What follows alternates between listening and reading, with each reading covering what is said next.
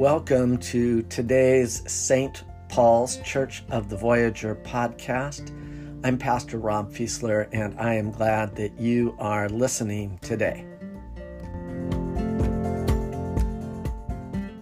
A couple of years ago, during a seminar here at the church, we had a video where the presenter shared that there were some United Methodist congregations in the United States where they would resist if the bishop of that area tried to appoint a woman or a person of color to serve those churches, and certainly they would resist somebody who was both.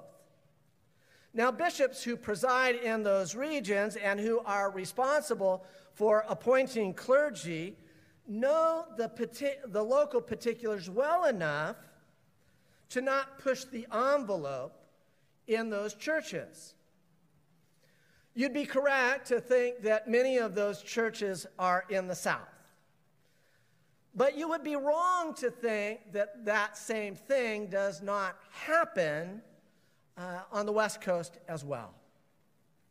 A member of our church, Bill Nesbitt, approached me after that seminar to inquire if that was in fact the case, that were he an ordained clergy person, there would be some United Methodist churches where he would not be able to serve simply based on the color of his skin. And sadly, even in some of our churches, that is the case. It's the minority, the distinct minority, but it is still the case. In the aftermath of George Floyd's murder, and during the Black Lives Matter protest, I spent some time in introspection. And I concluded, I might be wrong on this, but I concluded that if I were not a white male, married, with children, but most importantly, a white male, it is not likely that I would have been appointed to serve the St. Paul's congregation. Not because the bishop of our region thinks that we are a congregation of racists and misogynists, but because our community is just not there yet. Why do I say that? Well, just look around. The only lead pastor in a congregation in Coronado who's female is the Christ Episcopal Church. And there are no pastors of color who are the lead pastor of their church, though the associate at Graham is.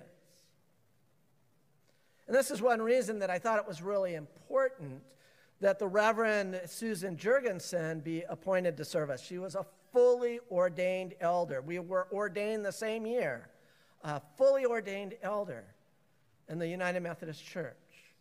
And she came to serve among us. One member who has since left St. Paul's actually complained to me about a sermon that Pastor Susan preached where she mentioned, it was last January, that she had been moved to see Kamala Harris take her oath of office at the inauguration. Now, Pastor Susan did not say that she agreed with Kamala Harris's policy positions, nor did she say anything remotely political. She simply said that as a woman, to see a woman become the first woman to hold the office of vice president was moving to her as a woman. And I know that this is true of other women in our congregation, just as I know it is true that many women were delighted when Pastor Susan joined our ministry team. But that former member's complaint was sadly reflective of the hyper reactivity that currently scars our culture, our society, our communities, and our churches. I was talking to somebody this week, and they said, well, we're living in a time where, if you can react, why not overreact? And that just seems to be the deal, just the mention of Kamala Harris's name was it. I do miss Pastor Susan. I miss that she brought her voice and saw things in Scripture that I did not see.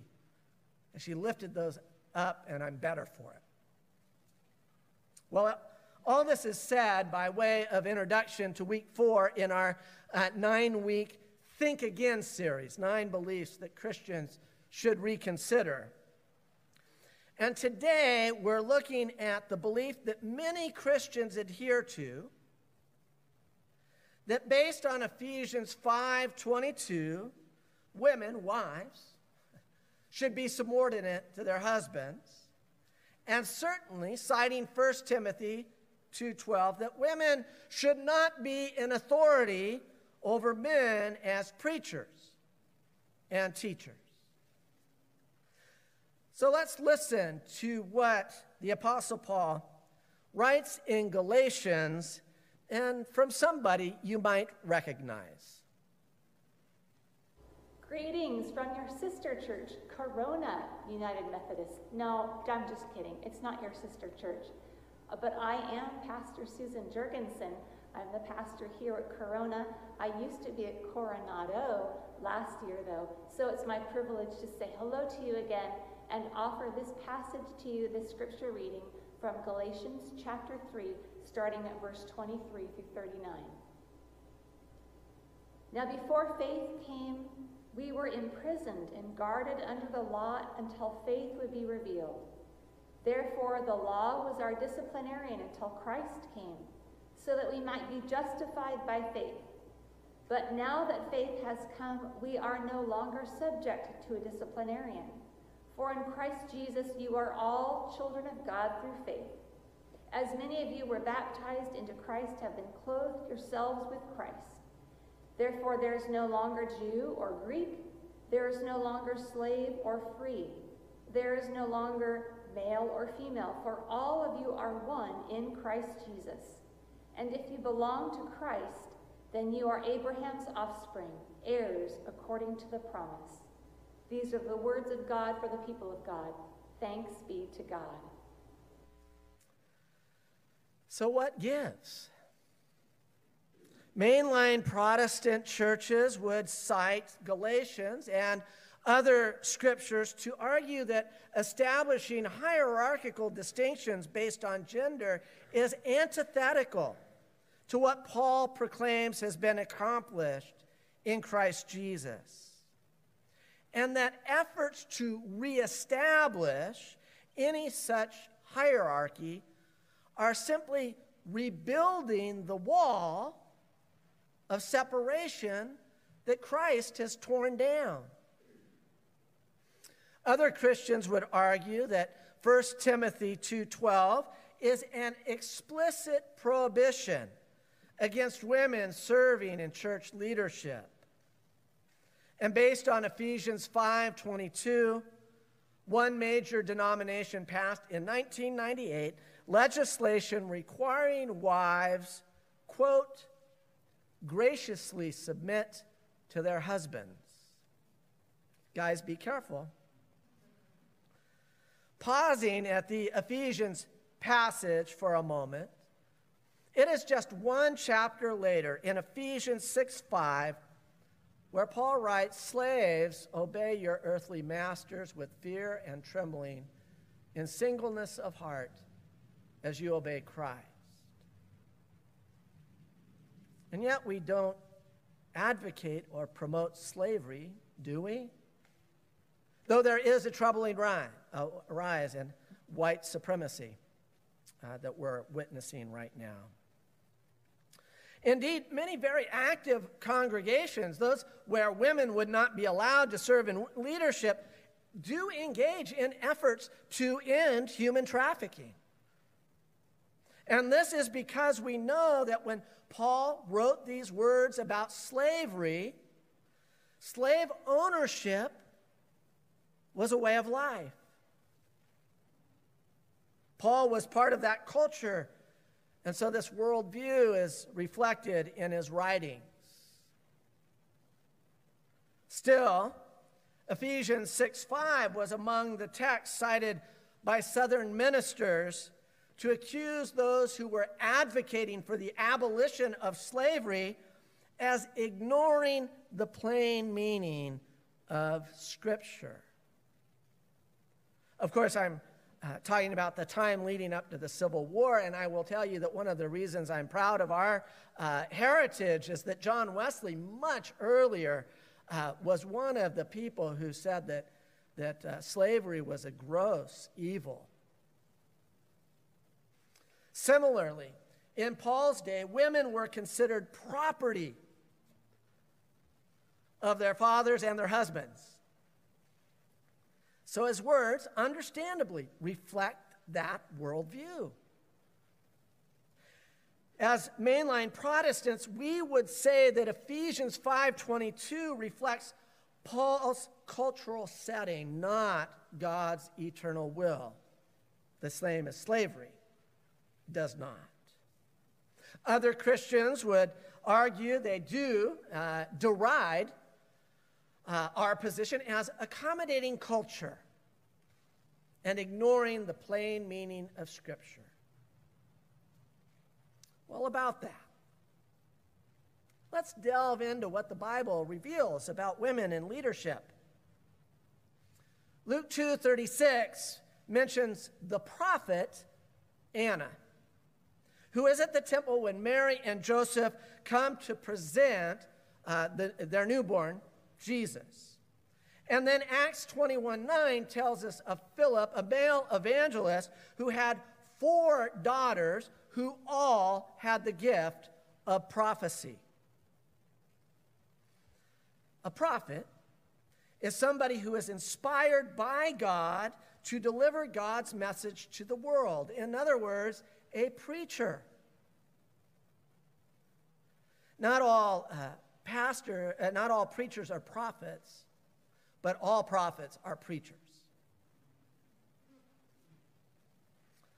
And though 1 Corinthians 11:2-16 certainly reflects the cultural worldview of the time, Paul's words in verse 5 clearly indicate his expectation that women would prophesy. In Romans 16:1, Paul writes of Phoebe, a church deacon who he clearly esteems. And 6 verses later, he mentions Junia, who he describes as an apostle. Not only that, but as a prominent, some translations say an outstanding apostle. An apostle is one who is sent out to proclaim and teach people the good news of Christ.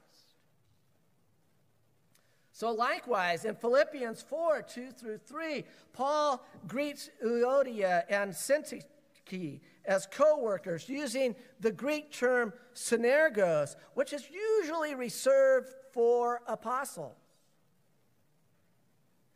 In Acts 18:2, we read of Aquila and Priscilla. Aquila is the husband, so he's mentioned first, as that was the custom. Still is, many times, right, to use the man's name first. The Acts passage then narrates that Paul stayed and worked with Aquila and Priscilla in Ephesus.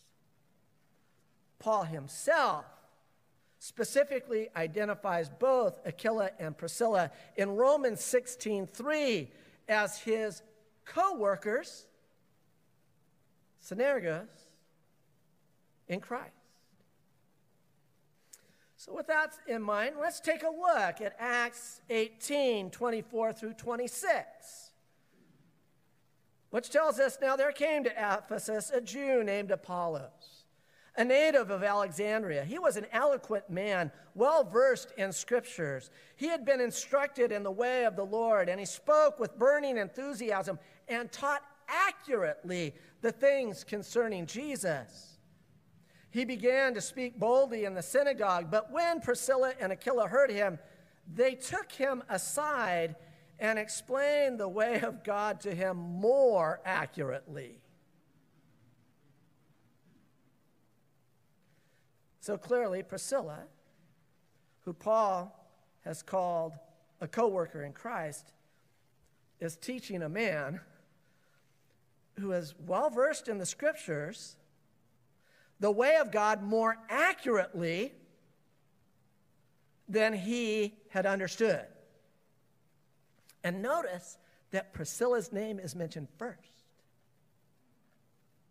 which happens a few more times in the New Testament, strongly implying that Priscilla may have been the more prominent of the two. Let's stick with the New Testament a little bit longer. According to all four of the Gospels, women were the first to learn of Christ's resurrection, and therefore the first to share this news with others. Depending on which gospel we read, the first proclaimer was either, as Mark and John report, Mary Magdalene, or as Matthew 28 reports, Mary Magdalene and the other Mary, or as Luke 24, 9 through 10 narrates, Mary, Mary Magdalene, Joanna, and others, other women. So to repeat, in every gospel, the first proclamation of the resurrection is by women. And so it is accurate to observe that if the women had kept silent, there would not be a church. Oh, you say, oh, Pastor Rob, you're overstating that. Surely Jesus would have found a way. Now, who's being unbiblical? Because that's not in the text. Also, friends, let's remember that the idea that Mary Magdalene was a prostitute is not actually biblical. That's a fiction. I'm pretty sure generated by men. In all four of the Gospels, she participates in Jesus' Galilean ministry. She follows him to Jerusalem. She mourns at his crucifixion. She doesn't abandon him at the cross like the male disciples do. And on the first Easter, she goes and finds the tomb empty. And as I've just shared, the Gospels identify her as the first to learn that Jesus was raised from the dead. In short, as one scholar points out, Mary Magdalene is the primary witness to the fundamental data of our Christian faith. She was there for almost everything. And while we're at it, let's not overlook John 4. John 4:39 tells us that the Samaritan woman at the well that Jesus greets at the well was the first evangelist. Indeed, John 4:7 through 38 records the longest conversation that Jesus has with anyone in all of the Gospels. And remember, only Jesus and the woman at the well were there. So this is an important story that it was retold. As one scholar asked, why would Jesus spend all that time talking theology with a woman if he didn't want her to tell anyone about it? And she did. And because of her testimony, the town, the village she lived in, people came to believe that Jesus was the Savior of the world long before he was hung on a cross and long before his resurrection. That's a pretty effective evangelist. And so just like in Luke 10, 38 through 42, in the story of Mary and Martha, Jesus in this story is encouraging the spiritual pursuits of women, and Jesus never places restrictions about how they carry out their discipleship. And we should look to Jesus. Well, that leaves me little time to point out Old Testament examples of women in leadership, and there are several, many more than you might expect. But I'm going to lift up Huldah. Have you heard of Huldah? Not surprising. Her story is told in 2 Kings 22, 11 through 20, and 2 Chronicles 34, 14 through 33. According to these passages, King Josiah's men were cleaning out the temple when they discover a scroll of the Torah that had been given by God to Moses.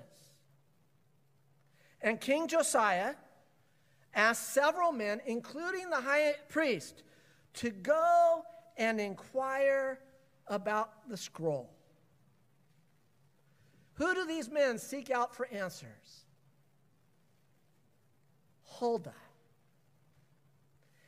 And if you read that passage, it's worth noticing that Huldah, of course, was married, but they went to her, not her husband, which made perfect sense because she is the prophet and he is the keeper of the royal wardrobe. Incidentally, Huldah was a contemporary of prophets like Jeremiah, Zephaniah, and Nahum, so it's not like there weren't any male options. And yet Huldah is the one they seek. And she doesn't just instruct the men, men seek out her instruction. Sorry, but I do have to skip over some other examples, like Deborah and Esther and Miriam. Friends, the deal is that Paul was undoubtedly bound by the cultural worldview of his time on this and slavery. But just as slavery is outside of God's will for human flourishing, the same is true of the subjugation or diminishment of women as somehow less than. As I've demonstrated, there is abundant scriptural support for the egalitarian ethic of churches and denominations like ours as being both more biblical and more Christ-like when it comes to affirming the full partnership of women in marriage and in ministry. It is just nonsense to say that we're not being biblical. Nonsense. But let me end by sharing something a little lighter. It's Peanuts cartoon. I can't actually show you. By the way, if you're ever in Santa Rosa, I've said this before, go to the Charles Schulz Museum. It is so worth it. It is just great. But in the cartoon I'm thinking of, Charlie Brown has just been beaten in a game of baseball by his arch nemesis, Lucy. And one of his friends is teasing Charles Brown for losing to a mere girl. And Charlie Brown responds, "Girls aren't as mere as they used to be."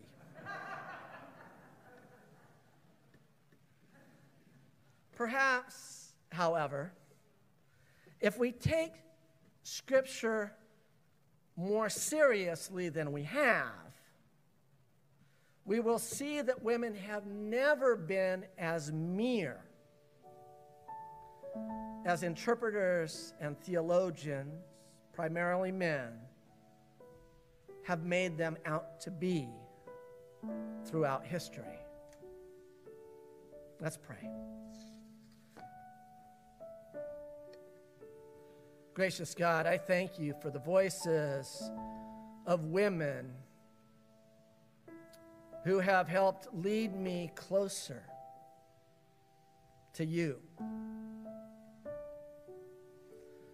God, it is so often the fact that it is women who are nourishing the faith of younger generations in a way that men do not volunteer as much to do. And God, we have treated women for so long as second-class citizens, as somehow incapable when compared to men, being a witness, a prophet, an apostle to the good news of Christ Jesus. And so we lament that. We confess that sin. And we ask you to make us bold in proclaiming that your good news puts us all on equal footing. We have all been clothed in Christ Jesus. And we are thankful for that grace. In Christ's name we pray. Amen.